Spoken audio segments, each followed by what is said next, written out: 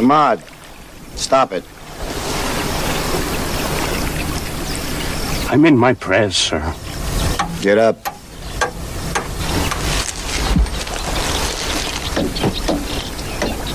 Sir,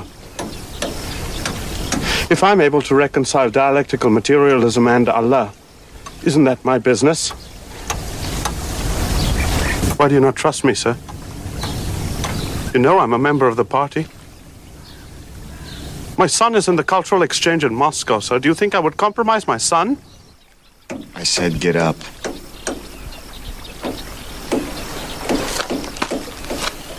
See how deep the river is. How, sir? Walk in it.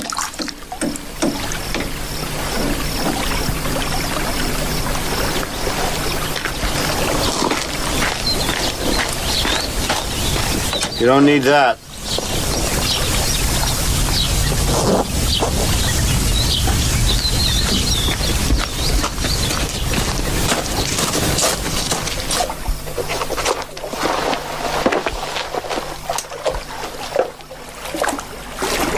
Like ice, sir. I didn't ask for the temperature. Is the bottom mud or stone? Stone.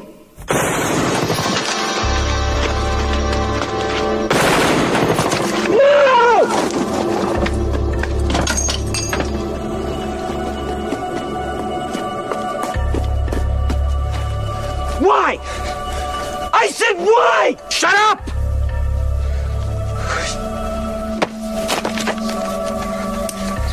What are you doing?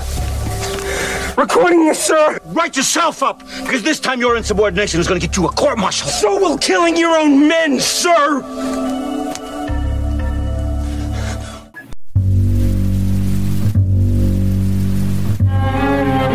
You are listening to They Must Be Destroyed on Sight. The following podcast contains adult language, adult situations, and spoilers for the movies discussed occur often. You've been warned. Now, take it away, Dr. Rausch. They must be destroyed on sight.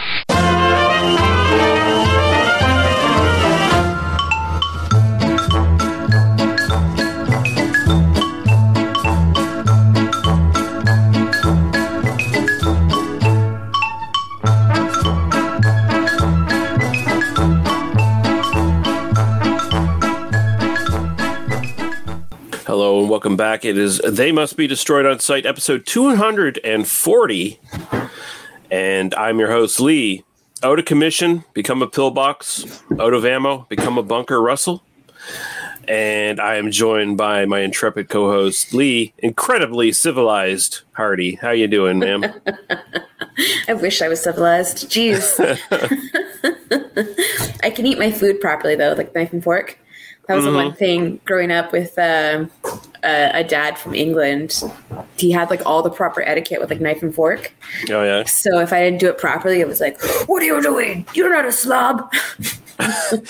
Was he even like a stickler for where the knife and fork were placed next to the plates? Or that wasn't so bad. He would say what had to be, but it was mostly just how you held your utensils that really irked him.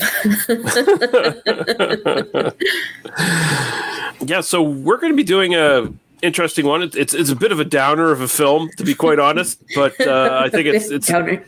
I think it's interesting to talk about. And this is a long ago request from Nick Pataccio. He's requested this twice now. He first came like years ago on one of the YouTube versions of one of our films that we did.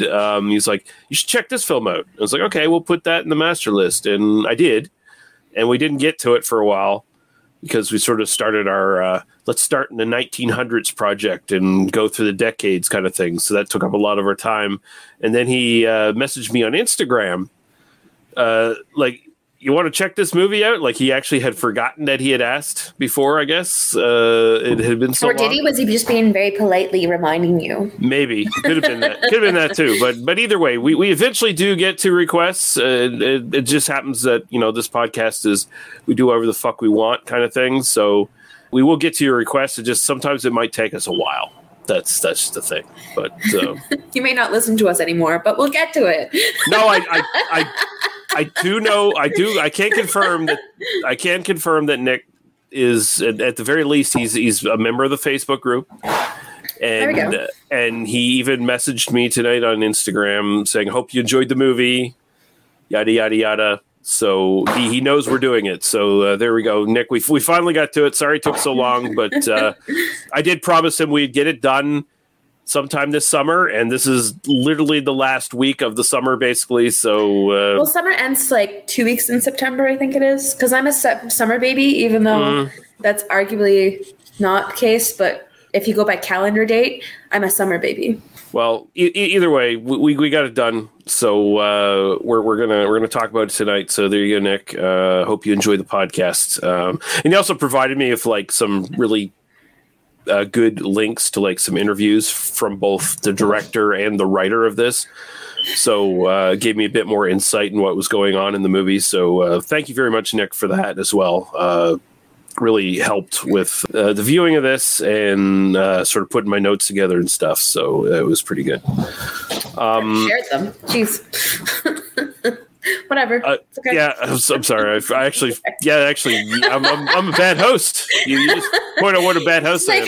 Do you know what it's about or anything? You just like threw me in there. Just sink or swim moment.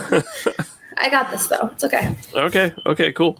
So before we get to that, we'll talk about what we watched in the last little while. I'll throw over to you first. All right. So as I mentioned before, I attempted to watch Father of the Bride, and I watched the first 10 minutes, and I got so angry. I turned it off.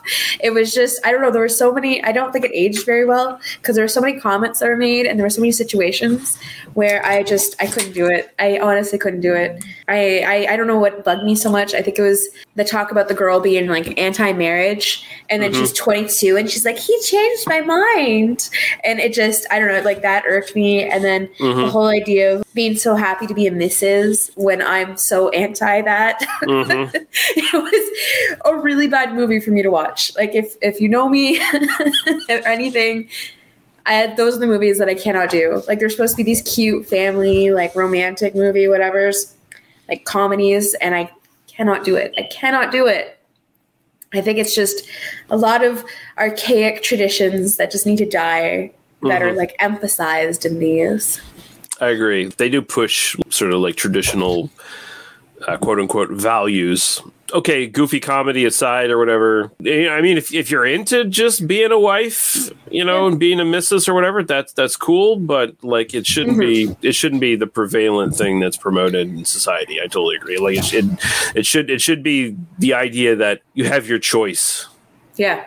Of what you want to do when you get married. Even if you want to be fucking married, if you don't want to officially be married, that's another thing. It's very much something that should be left to the past as far as I'm concerned. So I totally agree. Same with like taking the last name. Like I'm super anti it, but I know a lot of my friends were very excited about when they got married to have the husband's last name.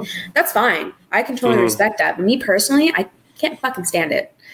It's just one of those traditions that I absolutely hate. I think it just needs to go away. Like it just needs to be more accepted that it's a conversation with the husband and the wife. Well, I guess in this situation, like a male-female couple, to decide whose last name you're taking. If you want to take the last name, if you want to make up a new last name, if you want to keep your own name, like it's something that should be a normal conversation. It shouldn't be something like an expected thing. Yeah. It shouldn't be, I'm going to marry this person. And then your parents are like, well, she's taking your last name, right? Like that shouldn't be part of the conversation. Like who gives a fuck? Yeah. Who gives a fuck? Yeah. Like I remember, I worked at, I'm not going to say where. Anyways, I worked somewhere And I asked all the males if they'd be willing to take the female's last name. And there was a good amount. I think I asked, I can't remember, 10 or 15 guys. And I had 2 people. One who said no, because I wouldn't take her, or I wouldn't let her change her last name either. So he was completely anti-changing name in general. Oh, sorry, 3. And then I had 2 others that said yes, I would be willing to. The rest said absolutely not, or tried to make excuses as to why they wouldn't. Like, they avoided the question. Or the fact that they're like, well, I am married and she already took my last name. And I'm like, that's not the question. That is not the question I asked. But yeah, they all were like hard nose. So it just shows you. I know it's something simple, so simple to some people, but it just makes me so angry. So watching this kind of movie, bad idea. I didn't watch it. I watched Flubber instead, and I'm happy I did that. Okay, so I have one I'll mention. Again, just my continuing journey on like, hey, anything Shudder throws at me, I'm probably going to watch. I watched this one called Dave Made a Maze from 2017. And I quite like this, and I think you would like this a lot as well. I need to jump on the whole Shudder thing. I pay for it, and I probably watch like 2 movies a year. It's so stupid. I need to give me a list, and I will start watching them all. They've really upped their game. Like, there's so much good stuff on Shudder now. You know, the joke for years was Shudder had 5 movies.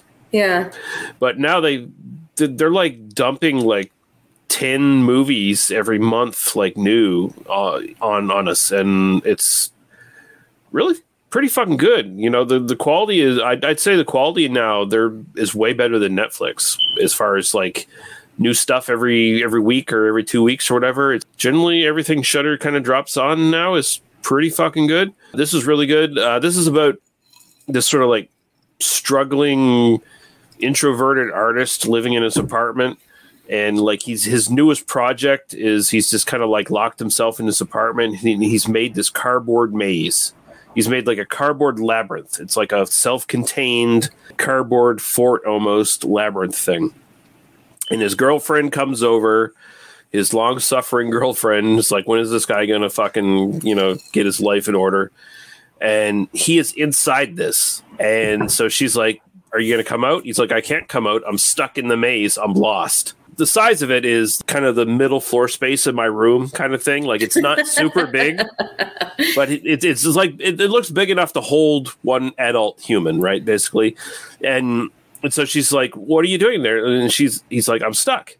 And she's like, okay. So she calls over his best friend, this long suffering guy. He's the guy who this will strike with you.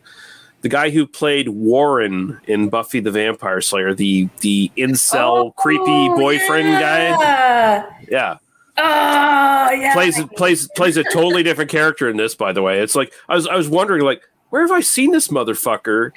Because he's really good and he's really likable. And I was like, oh wait, he's that total fucking dickbag from Buffy the Vampire Slayer who's like a total shithead and that you just want to see die. He doesn't die. Well, he eventually does. He gets his skin pulled off by Willow in like season 7 or some shit. But yeah, sorry, he does. Yes, which, but yeah. But oh man, I gotta rewatch some Buffy. Anyway, so they decide, okay, we're gonna go in and we're gonna come and get you, basically. And they start to realize that even though they can't see inside the maze, he tells them it's bigger on the inside than it is on the outside. Yeah, exactly. And they start to realize he might be telling the truth here. So they invite a bunch of their friends over and some like random people. Like there's these like Finnish tourists that show up. Like it's a horror comedy basically. So there's some random nonsense and stuff going on. They invite like a homeless guy over as well. And there's like this whole party around this fucking fort as they're deciding like, should we go in? And then eventually a bunch of them do go in. And they discovered that, yes, indeed, it's a labyrinth that is fucking way bigger on the inside than it is on the outside. And it's deadly. Is David Bowie at the end? No, I wish there was a David Bowie, but it's basically like the labyrinth is taken on its own like sentience. Like it's an actual like manifestation of some sort of entity. And so you go inside and reality changes, where if you get killed, you don't spurt blood, you spurt like fucking like red paper mache or some shit like that. Like it's very interesting the effects they do in this. Like some people get horribly killed in this, and instead of blood, it's like fucking paper mache confetti kind of stuff. And there's some really inventive set pieces in it. It is fucking crazy, but it's so inventive. It's so well done. It's obviously like a really kind of cheap movie, and they make the most of everything they use in it. And I thought it was really fucking good. Like they take a film crew in with them as they're trying to find him and shit. So like they have this like pretentious director of the film crew who wants to get all the footage and do a documentary on him inside his maze and shit. And That's so cool. It's really, really fucking enjoyable. I really enjoyed it. So yeah. I'll have to. Wow, I'll definitely have to watch it. We should just do it for a date night. Probably that's probably the thing we'll do. There we go, and we both have Shudder, so it's perfect. Yeah, let's see if Discord will allow me to stream Shudder. That'll be interesting to see. That's true. Okay, so we're going to take a quick break, and then we're going to come back, and we're going to talk about The Beast of War from 1988. And I don't know about you, Lee, but I think we got this, man. We got this by the ass. All right. Perfect, baby. Perfect. You ungodly warlock. Broadcasting from the cursed earth, the Psychosemanticast. Let us face, without panic, the reality of our time. The fact that atom bombs may someday be dropped on our cities. And let us prepare for survival by understanding the weapon that threatens us. To have an ignorant, thin-skinned megalomaniac who sends off Twitters at 3 a.m. if somebody angered him. The neo-Nazis turning up in Washington, D.C. to have a rally saying Heil Trump. We talk about politics. I knew I couldn't trust you corporate greaseballs! We talk about movies. You can't come down here and arrest people just because of what they look like. Are you crazy? But that's police harassment. We talk about political movies. We're in trouble. The whole world's in trouble. They're all around us and we never knew it. You can only see them with these special glasses. The Psychosemanticast. You ungodly warlock.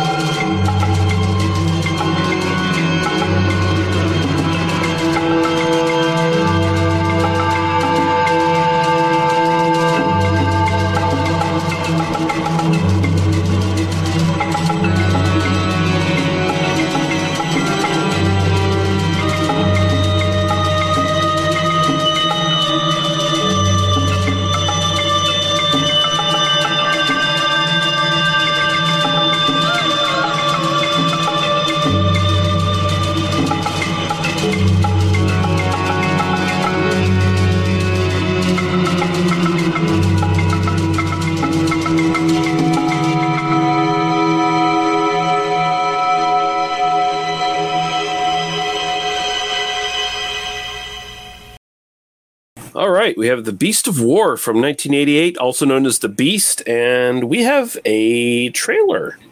Ooh. You ungodly warlock. That was in the trailer. I pressed the wrong button.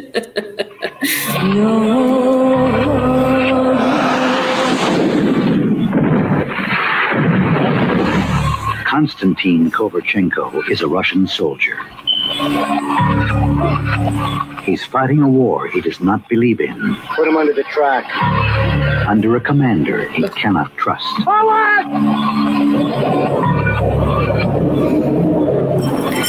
In a machine his enemies call the Beast. When the old man gets on your back, there's no way to shake him off. He's torn between following orders. Take him now, he's a traitor. No. And following his conscience. Shut up! This time your insubordination is going to get you a court-martial. Someone killing your own men, sir! Hang that rock!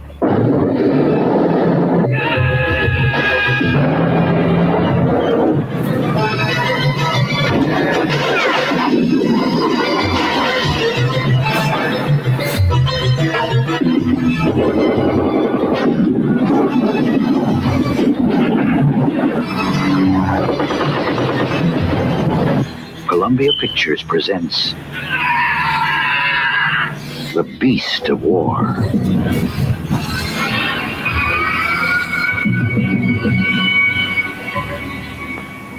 All right, The Beast of War. This is directed by Kevin Reynolds, who started out with a film that was actually like helped by Steven Spielberg to get off the ground. Like it was a remake of his student film called Fandango, and that had Kevin Costner in it, and it's like some. It's like a coming of age film of like a bunch of friends who are about to be drafted to Vietnam or whatever, and they have like a fucking weekend of fun or whatever the shit to before that. And there was a lot of movies like that back in the day, like in the 70s and 80s, kind of like talking about Vietnam and shit, which kind of fits into this film in certain ways. He also did a bunch of movies people have heard of. Some of them are kind of critical flops. Robin Hood, Prince of Thieves with Kevin Costner. Again, like he worked with Kevin Costner a few times here. He did Waterworld, which... Ooh. And people think Waterworld was a flop. It actually wasn't a flop. It made money. I enjoyed that movie. I was a kid when I watched it, though. I did enjoy it. Like, I don't think Waterworld's super great or anything, but like it's more got the reputation of being a flop because it was at the time the most expensive movie ever made or some shit, and it didn't like make billions of dollars. It just made a bit of like a brief profit, like a bit of a profit or whatever, I think. He also made 187, which I think is a Samuel L. Jackson as a teacher in Los Angeles movie kind of thing. And like 187 is like the police code for murder or whatever, I think. Don't quote me on that one. And The Count of Monte Cristo. This is written by William Mastro Simone. Probably. Simone? Yay? Simone? I don't know. Yeah, he's a playwright. He's done some writing for movies and TV.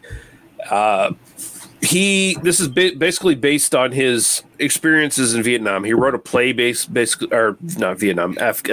Again, I said Vietnam, which we'll get into it. Yeah. But when he was younger, like in his 30s, he decided, I got to go to Afghanistan and see what the fuck's going on during this conflict between, the Russian invasion of Afghanistan, which is what this is set in. He, by hook or by crook, found his way and got to like Pakistan and then got like shuttled into Afghanistan and actually got hooked up with some Mujahideen guerrillas. Was basically in the middle of the war with these people, and apparently they wanted to use him for some propaganda purposes and stuff, and at some point kind of left him for dead, and he got found by some villagers and saved and came back from this conflict eventually and sort of wrote this. Wow. Yeah. So he was actually in this shit. And you kind of think like the Jason Patric character here is kind of a stand-in for him to a certain extent. Like he wasn't hunting down tanks with an RPG or anything like that, but he did get to see the sort of Afghani culture firsthand and see not only just the conflicts between the Afghanis and the Russians, but just the internal conflicts between the actual Afghani people as well, kind of things. So, and I think a lot of that actually does really come out in this movie. We have starring here George. I always have trouble trying to pronounce his fucking name. I don't know if some of the Z's are fucking silent or not. I just say George Dunza as Daskell. Dunza? I don't know either. I had the Italian ones the other time. This one, I got nothing. Yeah. Jason Patric is Konstantin Kovalchenko. Stephen Bauer is Kontaj, I guess. Stephen Baldwin, one of the Baldwin brothers in this. Stephen Baldwin as Anthony Golikov. Don Harvey as Kaminsky. Kabir Bedi as Akbar. Eric Avari as Samad. Shavin Jaffrey as Mustafa. Shoshi Marshino as Serena. Yitzhak Nieman as Iskandar, and David Sorrell as Kovalov.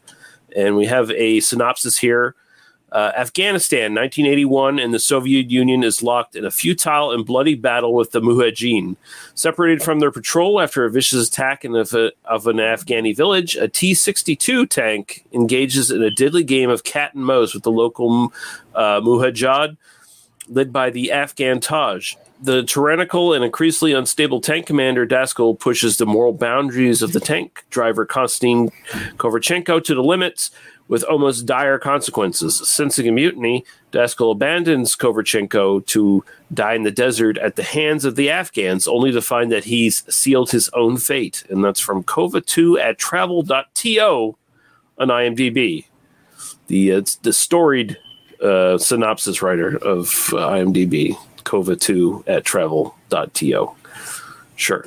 But no, that's actually a decent little synopsis. Definitely decent back of the fucking box synopsis if you were like renting this or buying it. Like that kind of works. This is the first time for both of us, and I will throw over to you first. Lee, what are your sort of general thoughts on this one? I was not expecting this. Like I was telling you before we started. Mm-hmm. I was honestly expecting something that was like funny and ridiculous and everything. So as soon as I saw the website and I saw everything, I was like, oh my goodness, I'm in for a trip. And it was heavy. It was absolutely heavy. Regardless, though, I am happy that I watched it. These are the kind of movies that kind of like open up your eyes to a lot of things that you never really think of or never hear of. Mm-hmm. So definitely glad I watched it, and I did enjoy it. It was a good movie. Just to put context on people listening here who may have not watched it yet. So, this is one of the many sort of like proxy wars between Cold War powers back in the day, in Afghanistan. So there was like a communist government that came to power in Afghanistan in like the late 70s, I believe. And the Soviet Union decided to back them. And the problem is that Afghanistan, like 80% of it is just like barren desert that the centralized powers of Afghanistan have no fucking control over. So they were like, okay, we're going to invade Afghanistan and we're going to subjugate the entire countryside. And it didn't work out for them. It lasted 9 years. It expended a lot of lives on both sides. A lot of manpower, a lot of military equipment, a lot of logistics, everything were just like kind of thrown into this. Money. And money. And at the end, it kind of became Soviet Union's Vietnam, because really the Soviet Union kind of dissolved shortly after this was kind of resolved. Like you had Gorbachev come into power, who was like putting reforms in and trying to be, trying to make the Soviet Union more westernized, quote unquote, and try to, make peace to a certain extent. And this was kind of like the last kind of big war that exhausted the Soviet Union's power. And so I was really surprised by how fucking serious and deep this movie was. I think the thing here is you go into this and it's 1988. You're expecting Rambo 3, and this movie was kind of buried by the producers in the studios. So this was not released widely. Like Columbia Pictures, who was responsible for this, they released the movie in 2 theaters in New York and Los Angeles, and only ran it for a few weeks, and then it just withered away and died. They just wrote it off, basically. But I really like this. Like it's super fucking serious about what it's talking about. It works as like a psychological kind of war movie. Like you have the push and pull between the tank commander and our sort of deserter here who wants to mutiny, and the stuff he sees happens to like, and he does too. Yeah, like this a local like this movie is very much big on like the evils of imperialism. Like you see the initial attack by the Russian tank, like a bunch of Russian tanks come up to this Afghan village, and yes, you can see that there's Afghanis. They have guns and stuff because they're used to being fucking attacked. Like the history of that country for like thousands of years is invading armies come in and across us or occupy us, because Afghanistan is like literally in the middle of everything. It's like it's a part of the Middle East.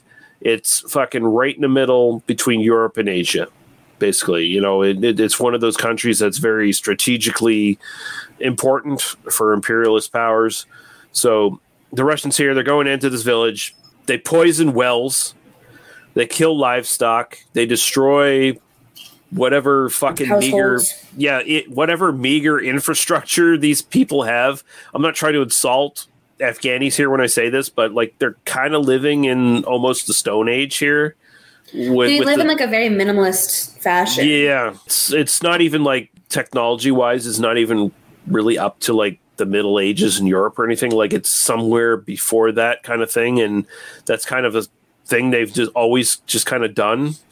And you know, more power to them if they don't need to fucking get past that, then that's fine. It just so happens, they have these invading armies fucking their shit up. Yeah, how can you evolve? Yeah. So, they destroy this entire village. They kill a bunch of people.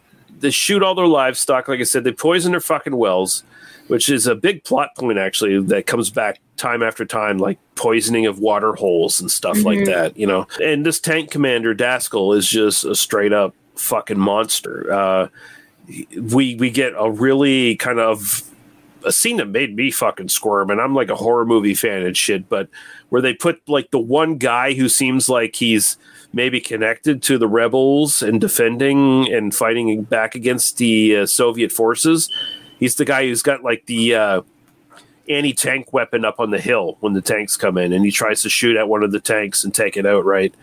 And they catch him, and they put him under the fucking tank treads and run him over.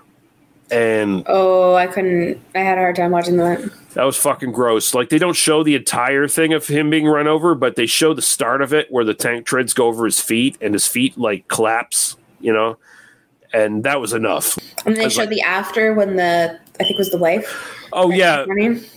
They show the after where he's just it's not even a body anymore. Like there's no, he's just like fucking crunched up like fucking jello in the dirt, basically. He's actually like he's taken the form of the tire tracks of the fucking tank, basically, right?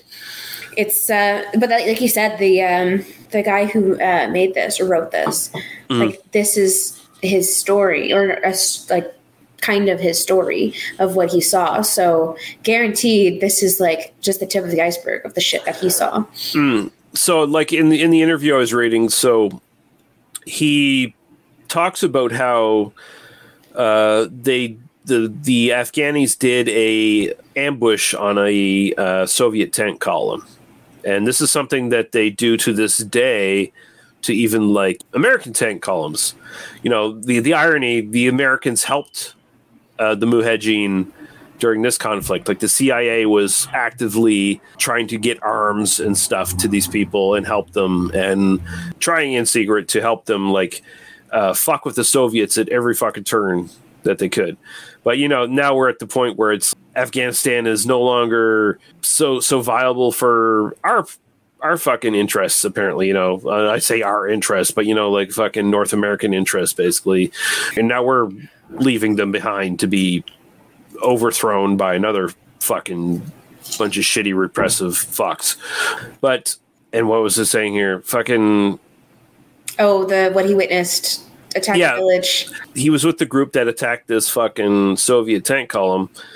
And what they did is they set up explosives to detonate the lead and last tank. So it blew those both up and sort of boxed the other tanks in. And then they would a bunch of them would rush the middle tanks in the column and just, assault them and take prisoners. And apparently they took a bunch of prisoners, and he was asked by sort of the Afghanis that were handling him, interview these prisoners. And so he realized that these prisoners were going to be killed, and that the longer he prolonged the interviews, the longer these people would live.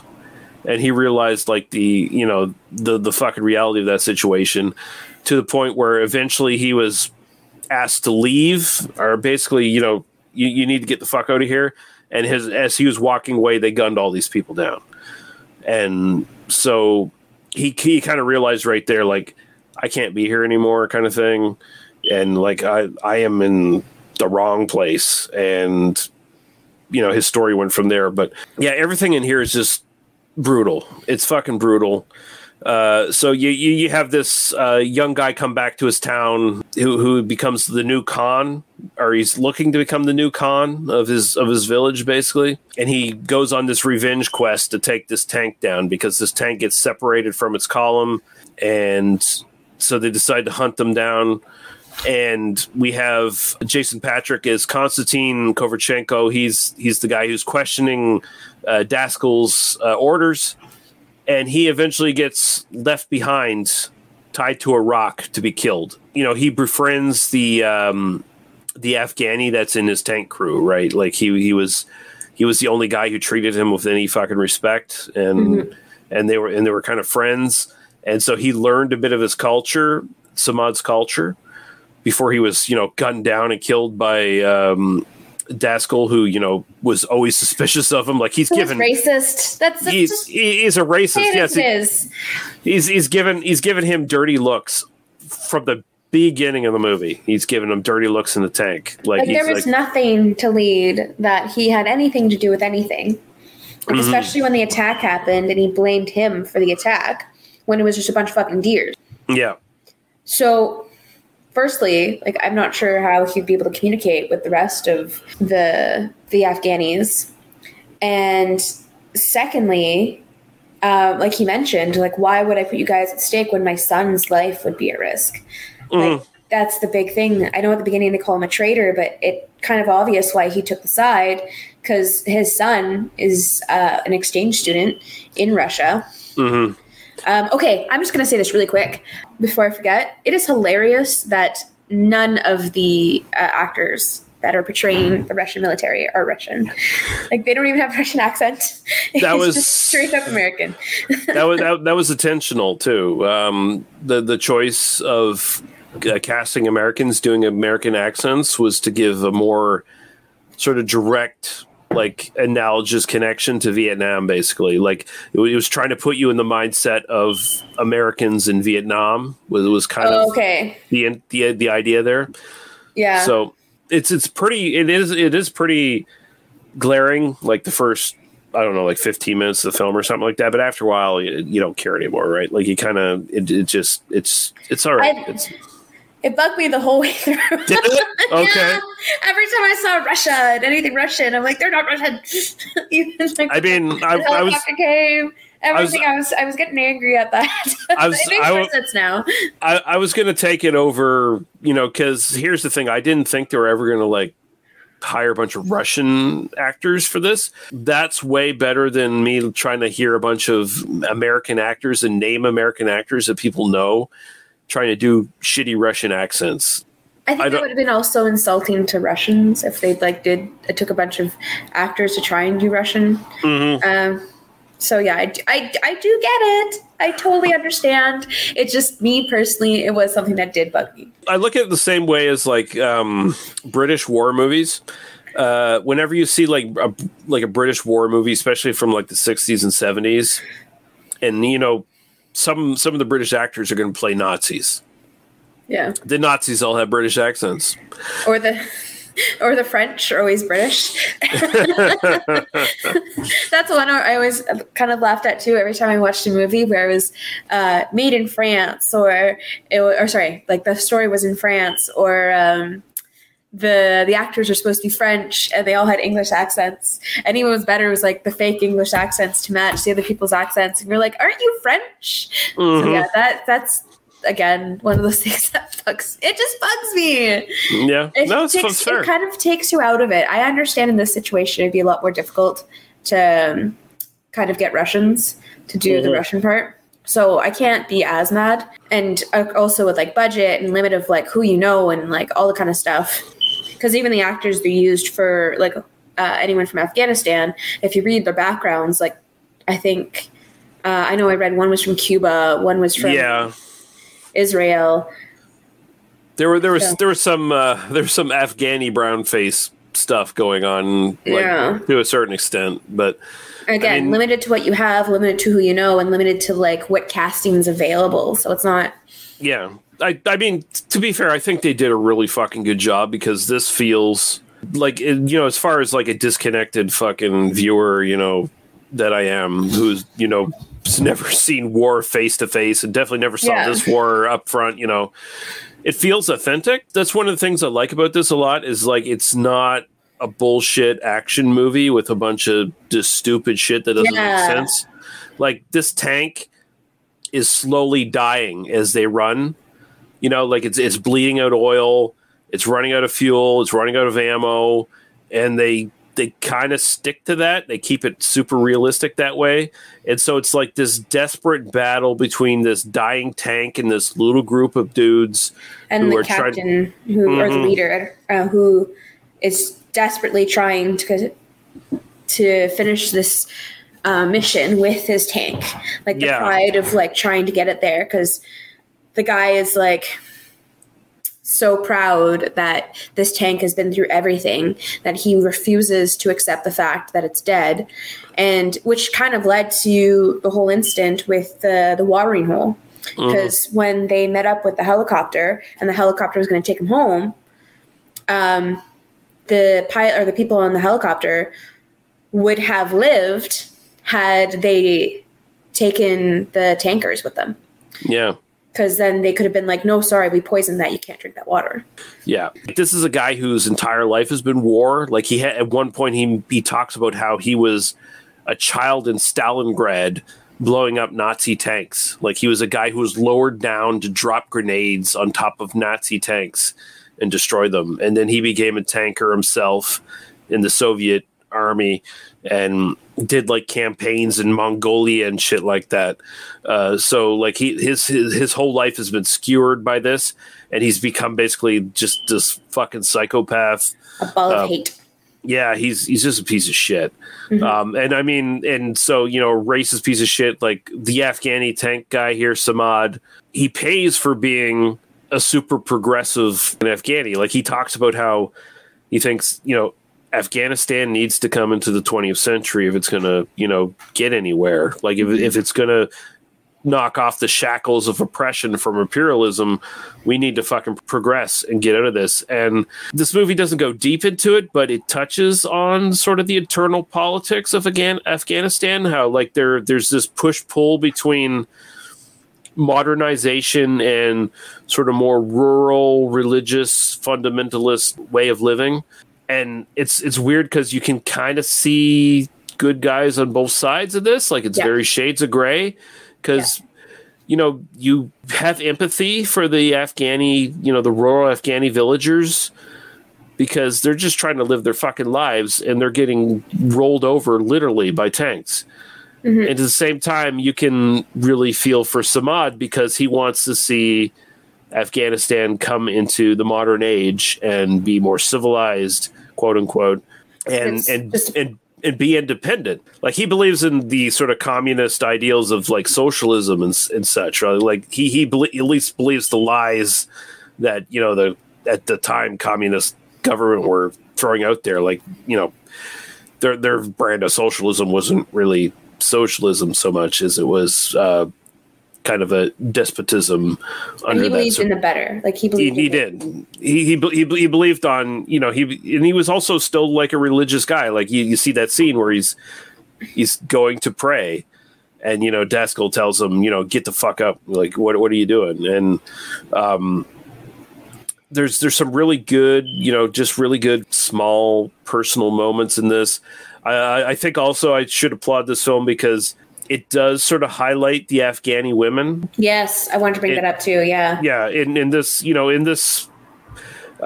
for better or for worse, you know, like I'm not going to sit here and say I'm as much as I kind of empathize with the Afghanis as far as, you know, their struggle against imperialist powers. I'm never going to side with like the religious beliefs. Yeah. Especially because, you know, how oppressive they are to women. Like there's a couple scenes here where the women are this shit upon. Like initially, you know, the main woman in this, she comes up to the new guy who's, you know, he's going to be the new Khan of the village or whatever after his brother has died. And she's like, I saw it happen. He was my husband. He got run over by the fucking tank. And she has the RPG that they confiscated. And she's like, I will help you fucking hunt these people down and kill them. And then a guy from the Mujahideen, who's like a cousin of the Khan guy. And this is the eternal conflict between the Afghanis here, where it's like, there's different factions who have different ideas of what fucking Afghanis should do in this situation, even if they're still fighting the Russians. He's like, he grabs the RPG from her. It's like, give me that bitch, basically. Yeah. And it's just like, you see how dismissed the women are in this culture and how like talked down they are. Way more heroic than the men. Mm-hmm. They attack a tank with stones. They have no weapons, and they're the ones that stopped the tank. Again, they have no weapons. They have what they can find and whatever materials they can use. And in this case, they had the grenades that they found and were able to stop the tank. Like they're the heroes in this moment because they're the ones that caused the tank to be fucked. Yeah. And even at the end, the lead woman, she got in trouble for killing the leader guy. For the tank. Yeah. Daskell, yeah. Daskell? Yeah. Anyways, I can never pronounce names. It's fine. But they're like, it's as if they got no credit for it. And when they go after them, they're shocked as the fact that they murdered somebody. Like, hold on a second. These women were in the village when it all happened. The one woman watched her husband get crushed by a tank. Yeah. Their entire shock at the beginning, like the one woman who's leaning against the building and the guy gives the baby and it's like, here, you're the mother now. Like you could see how much they're in shock and how angry they are and how like they're trying to do whatever they can, but they're still kind of being ignored. Yeah. I think this is the reason I kind of really enjoyed this movie was because there's a lot of like stuff you don't think of. Like I remember after 9/11 happened, my sister had this interview or journal or news report. I can't remember what it was about, but it was a news reporter ended up in Afghanistan and was like recording the things that happened in the villages, like from all the war-torn cities and stuff. The villages. And you saw the exact same shit you saw in this movie. So like the burned skulls, the squished bodies, the like babies that have no mothers anymore, the burnt houses, the buildings being thrashed. All of that stuff was literally as if I was watching the reporter, like that movie that report that I saw as a little kid. Yeah. It's very similar. So you can tell this person had firsthand, like, viewed these things firsthand. And in this movie, you see how strong these females are, and you see how the men are so dismissive, which, again, is not something you usually think of. And you don't see the women put up a fight because this is how they're just treated. It's normal. It's natural. It's kind of like what they're used to. So even though they are a big part of it, they're not treated as equals still.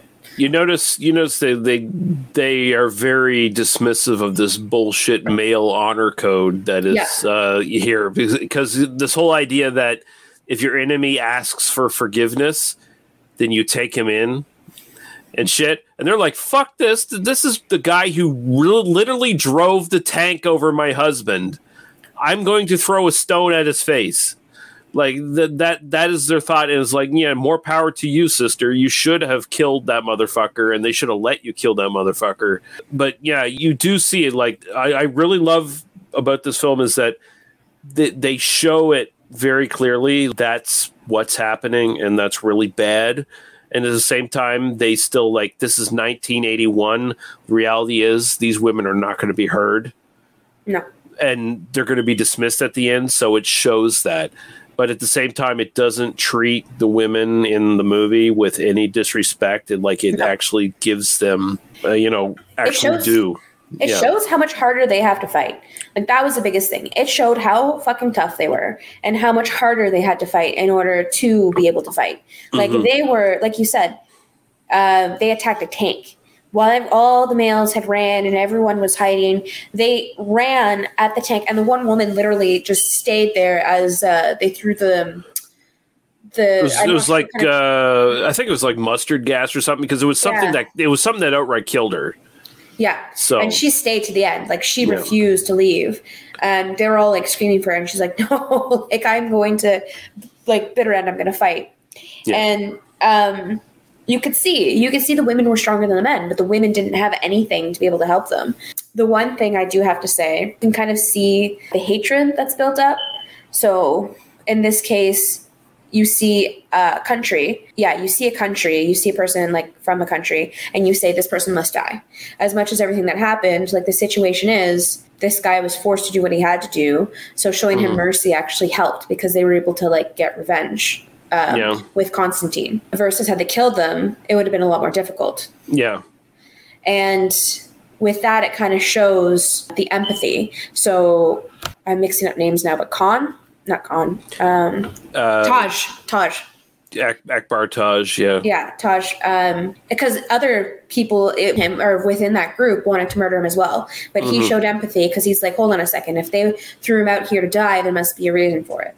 And that kind of took a little more thought. There's a little side story here of Taj, like, doubting whether he's worthy of being Khan. And, like, he's talking to his uncle, who's kind of his mentor, who's saying, you will be Khan.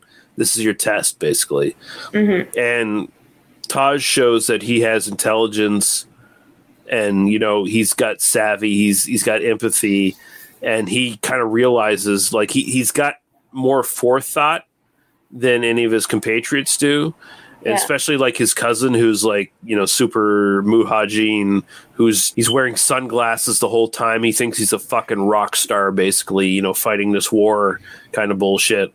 But Taj is, like, the real deal, who, could be an important leader kind of thing, who could actually, like, lead his people to something a bit better, because he's actually smart. This movie is so impressive how intricate it is and how deep it actually is, beneath the surface, when really it's really just this chase movie between this group of fucking guerrilla fighters and this tank at the end of the day. Like, it works as both that and as, like, a deeper kind of study into the war and the cultural differences and just the horrors of it all. And it shows or how heavily the hate is based on the country.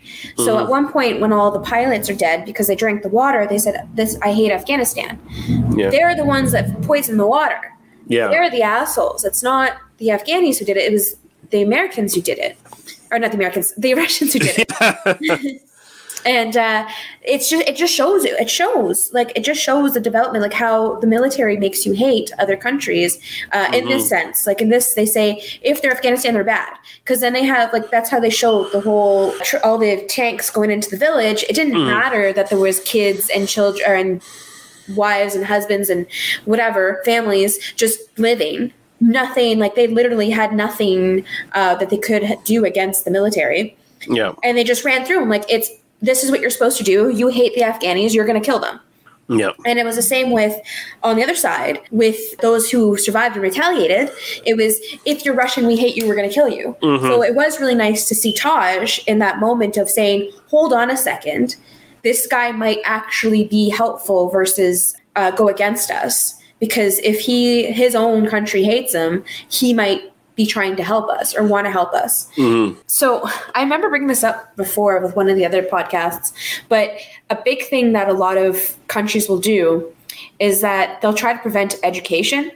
So if their people are not educated, they just kind of follow along with what the government has to say and like a kind of like what the military has to say. So it's very brainwashed. Like you've seen the ads for the military. I've got nothing against people who are in the military. I know a lot of great people who are intelligent. That's nothing against it. It's just, you see it. It's the States. I see it a lot, not so much Canada, but it's very much be proud, be military, be whatever. It's very making you very patriotic. And not ask questions. It's just, you're going to follow these rules. We're going to tell you to do something and you're going to ask no questions. And you're really not going to have any empathy because you've never really learned that. Like it's basically taking people who have nothing and being like, hey, we're going to take you. For the most part, like especially. It's not as bad now, though. I don't see that as often. I mean, especially in the last, I guess this is basically in the news now, basically, last 20, 30 years in the Middle East. What was the U.S. military doing? They're bringing in young kids, 19-year-old kids and shit like that, putting them on the front lines in like Kabul and places like that, Kandahar, whatever, and just throwing them in the shit. And how are they not going to be jaded by stuff like that when they're like emotionally immature? They're not. Their brains are not even fully developed. Exactly. They're technically adults by, legally, although, they still can't drink. But they're thrown into that shit. People are trying to kill them. How can they not be brainwashed into hating everything about that fucking place? Like, it takes a real empathetic, mature person to be able to, like, hold their head up above that shit and actually see, the forest from the trees kind of deal. But a lot of them don't end up doing that, and it's just good soldier, ask no questions, and just go in there and hate your enemy and not, understand the actual social and political situation that's in that country. Like, you see so many fucking videos leaked out on YouTube and stuff of young soldiers just being abusive, bullying pieces of shit to the local culture. And like, yeah, I get it. There's enemy soldiers embedded everywhere, but at the same time, they're abusing, raping, killing, murdering people. Innocent people. Innocent people without any due process or anything like that. They're just doing it. And because they're told, go into this village and destroy it. Yeah. Here's whatever. Don't make sure there's no survivors because they might be enemies. That's what the scary part is, because even if it is somebody who his intention is not any sort of hatred, which is most of the times in like these small villages, you're just creating more hate because that's all they know. All they know is like, oh, my town can't really develop because every time we rebuild it, it gets destroyed again. And it's like what are the kids in the town going to think? The kids that, especially, this is set in the 1980s. The kids in these fucking villages in the 1980s grow up, and all they know is that their moms or dads, their cousins or uncles and shit were murdered by a bunch of fucking soldiers from a different country. And so what do they know other than hate? We're always being attacked, and you need to hate your enemy. And they just get radicalized. Like it feels like there's no fucking way out of that shit, and it's hard to be a thing to talk about, you know, when we're lucky enough to like live in a country where that shit doesn't really happen, especially to, you know, privileged fucking white people like us. Oh god, yeah. But we're it's sitting in our cozy apartments, like, yeah, and you know, it's just a totally different world, and it's sad. These are the movies that we need to see. These are the movies that we kind of, it needs to be brought into our lives, because we can't just live in this like pretty little box to think, oh yeah, everything's great, everything's fine. I know the fight for gay rights and women's rights are something that are constantly talked about. And the only reason we know about that is because of movies that are like these, and like media that goes out, like journalists that actually go out and like do interviews with these people. Like the one movie that we watched, that I can't remember the name of right now, that was really intense. The documentary one. Oh, The Art of Killing, was it? Yes, yeah. Like that one like literally blew both of our minds. And it's all the stuff like that really shows us what's going on. So that's why I have this massive appreciation that this was brought to our attention. Because first of all, 1988, still relevant. Like a lot of the stuff is still relevant. And it's just an older movie that kind of got shoved under the rug because there was like bigger blockbusters that were out, that were bigger and better, and kind of showed we're America, we're great. Like, I'm not saying that it's American or promoting anything or anti anything American. It's just kind of shoving the bad news under the rug and bringing forth, we're awesome, we're badass, military or war is awesome, like that kind of shit. Yeah, you see, and that's interesting too, because the director here, Kevin Reynolds, he did some writing too, right? Like, and he did like one of the first drafts of Red Dawn. Have you ever seen Red Dawn? I haven't, but I have heard of it. So Red Dawn, the way it ended up being is very gnostic, pro-American shit, and it's the Russians with the help of like Cubans and stuff fucking invade America and take it over and shit like that. And so you got these like a little group of American kids basically who, you know, the local fucking jocks and shit in a small American town become the rebels. They fight, you know, behind enemy lines, trying to take out Russian targets and stuff like that. And like the original concept of that was to make it more actually like this movie, where it's like much more about the consequences of war, much more how unprepared, much more, you know, civilized, quote unquote, fucking laid back, relaxed, safe countries are not prepared for actual war as compared to like, say, Europeans and Middle Eastern people and stuff like that who've had nothing but war throughout the centuries in their fucking cultures and their history. So this movie does a fucking great job of both being kind of a tense psychological kind of action movie with, you know, like this chase, but at the same time, like really hitting on some great points and highlighting stuff that you would not see highlighted anywhere else in the 1980s, basically. Yeah.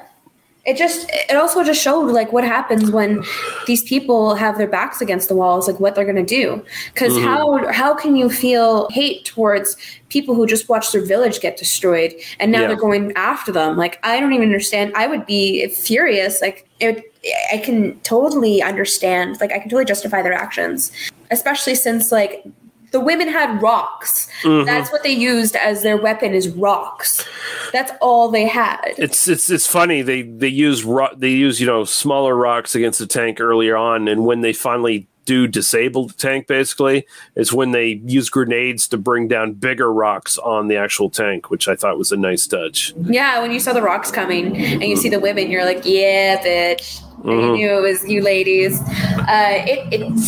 It rocked. It was okay. So besides the whole story, I don't want to forget to bring this up. I honestly think also the cinematography was pretty good in this one too. For being very basic, I found one, it was very easy. Like, it's a very easy scenery to get lost in, like disoriented in, but you didn't feel that way. So the way they did the camera and the angles and all that stuff and the intense moments, I think was brilliantly done. It really kind of gave you that, like the scenery itself kind of gave you this hopelessness. So every time something happened, whether it was on the Russian side or the Afghan side, there was always these moments of just complete helplessness and hopelessness, and it was emphasized by this desert. Like just how they used it and how they did it. And the same with just showing the angles and just showing the space, like how vast and lost you get. Again, it's just something that's so simple, but easily could have made this movie look like kind of cheesy and bad. But because it was really well done, it was very captivating. Like it was very good. It is extremely cinematic as well. You're right. This was mostly shot in Israel, by the way, and so like all the sort of like Soviet equipment and stuff you see is actually kind of like stuff that the Israelis actually had, basically. So I think we kind of said all we kind of need to say about the film as far as like our praise of it. Unless you have anything else to say, like I have one more thing I want to say. Okay. All I want to mention is that you could totally tell it was like a late 80s, early 90s movie because of the music. Like, yeah, it's very it's very synth heavy. Like the trailer. As soon as you play the trailer, there was one part with the music. I was like, oh god, that just dates it right there. It does. Like, that is like iconic then. Like that is like literally 80s and early 90s. Like you're just like, oh yeah, I recognize that music.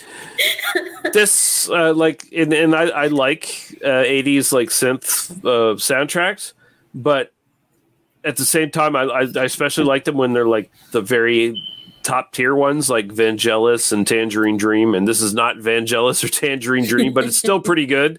But it is something. It's actually the thing that kind of dates the movie more than anything else. I do agree. But yeah, I think we both give highest recommendations for this film. This is going to be my best of the year's list when we do that at the end of the year, because this is really fucking good. So again, thanks Nick for suggesting this one. This was a pleasant surprise, as disturbing as the subject matter is.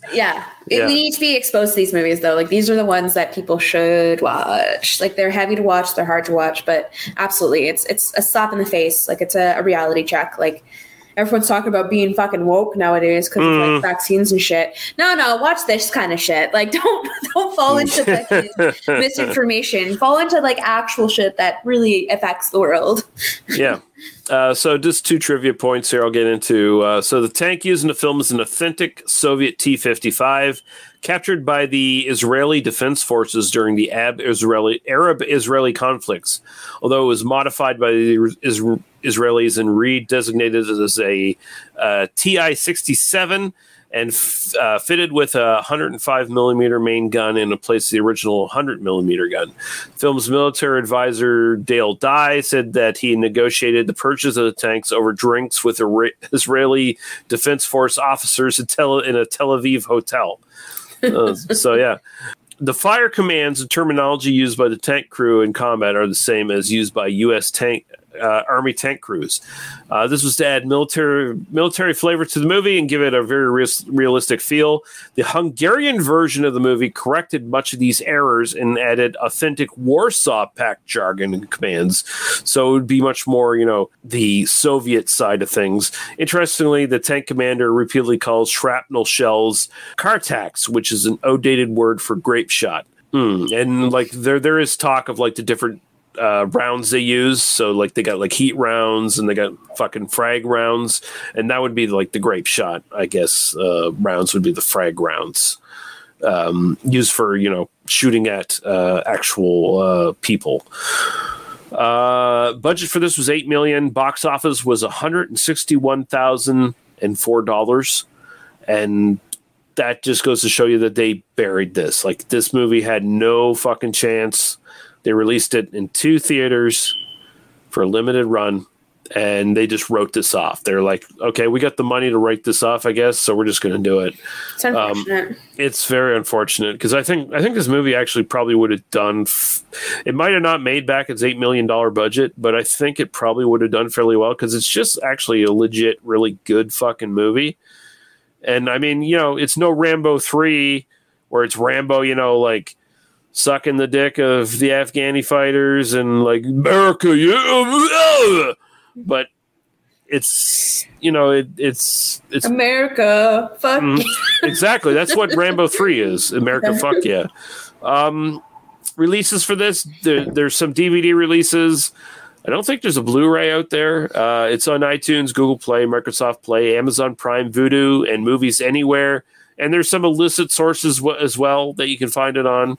The source we used is like the player is in Farsi, and I could not find a way to like get the text to English on the Farsi player. So, but thankfully the subtitles were still in English. So, yeah.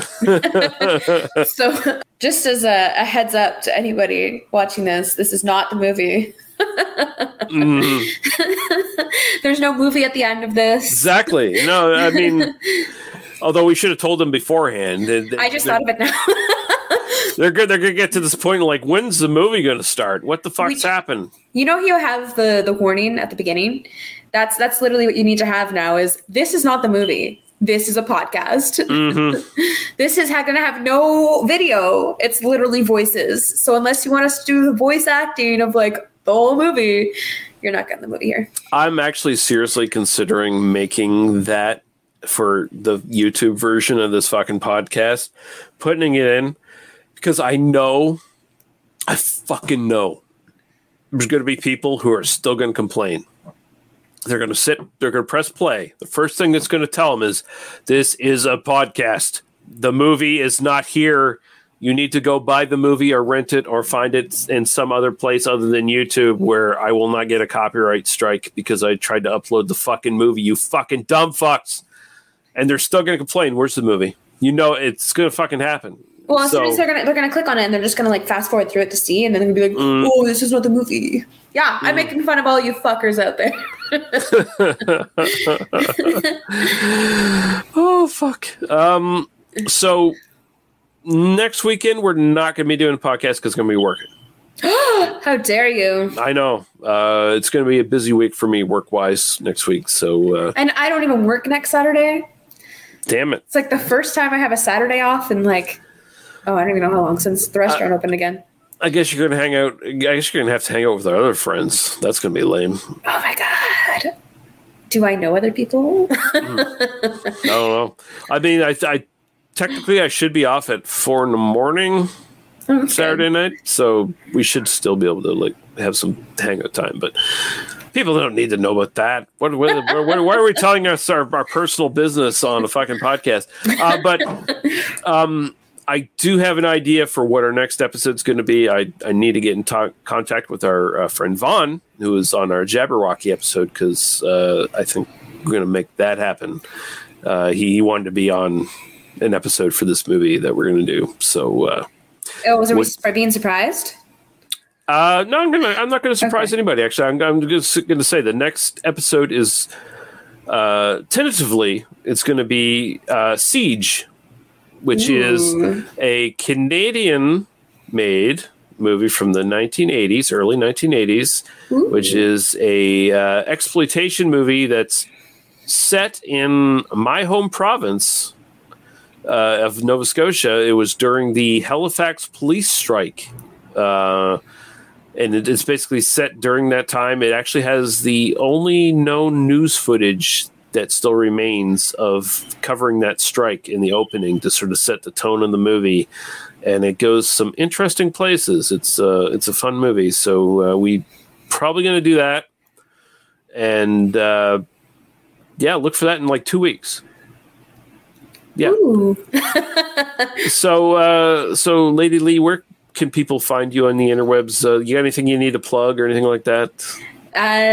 So I am now trying to stay up to date again. It's going to fall again, but whatever. At the moment, if you want any updates of when we are or when the new podcasts come out, check me out on Instagram at Mighty Tiny All Star. Mm-hmm. So whenever we have any of the podcasts come out, I will post. And there's a link on my profile. Go check it there, and all that jazz. Yeah.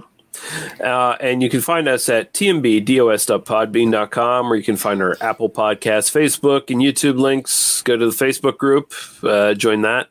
And that's kind of the best place to find out what's coming up on the podcast and, interact with us, give us movie requests that we'll do like 3 years down the road, like we did this one tonight. It's we will do better. Yeah, we'll do better. I mean, I can't promise that. We will do better.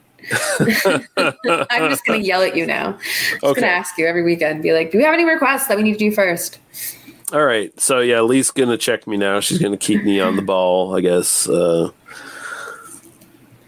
see what happens. That might work out to our benefit, or it just might fall apart. We'll but but yeah, thank you, Lee, for joining me, and thank you all for listening. We love you all, and we'll see you again next time. Bye-bye. Bye. You have been listening to Cape Shit. That's not the right one. You are humble. That's not the right one either. Okay, I'm just ending it.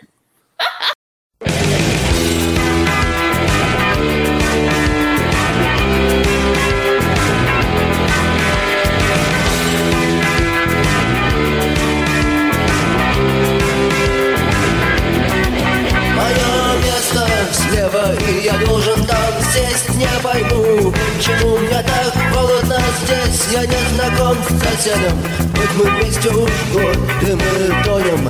Хотя каждый знает, где брод, и каждый с надеждой глядит в потолок троллейбуса, который идет на восток. Троллейбуса, который идет на восток. Троллейбуса, который...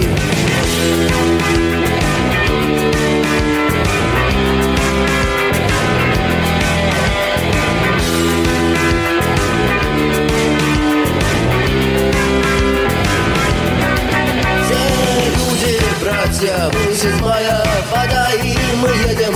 Не знаю, зачем и куда мой сосед не может. Хочет уйти, но не может уйти. Он не знает пути. И вот мы гадаем, какой может быть прок в троллейбусе, который идет на восток.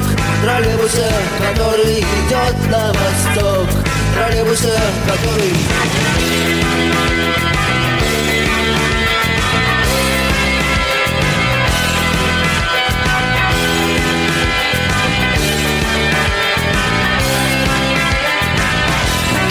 В кабине нет шофера, но троллейбус идет, и мотор заржавел, но мы едем вперед. Мы сидим, не дыша, смотрим туда, где на долю секунды показалась звезда. Мы молчим, но мы знаем, нам потом помог троллейбус, который идет на восток.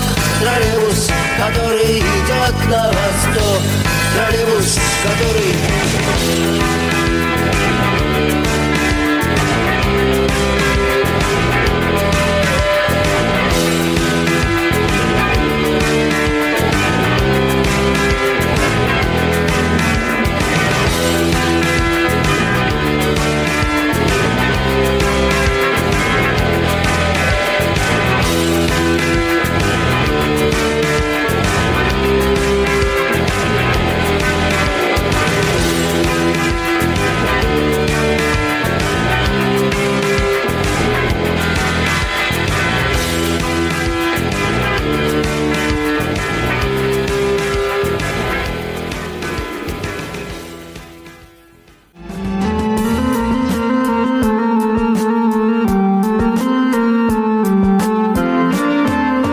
Thank you for listening to They Must Be Destroyed on Sight.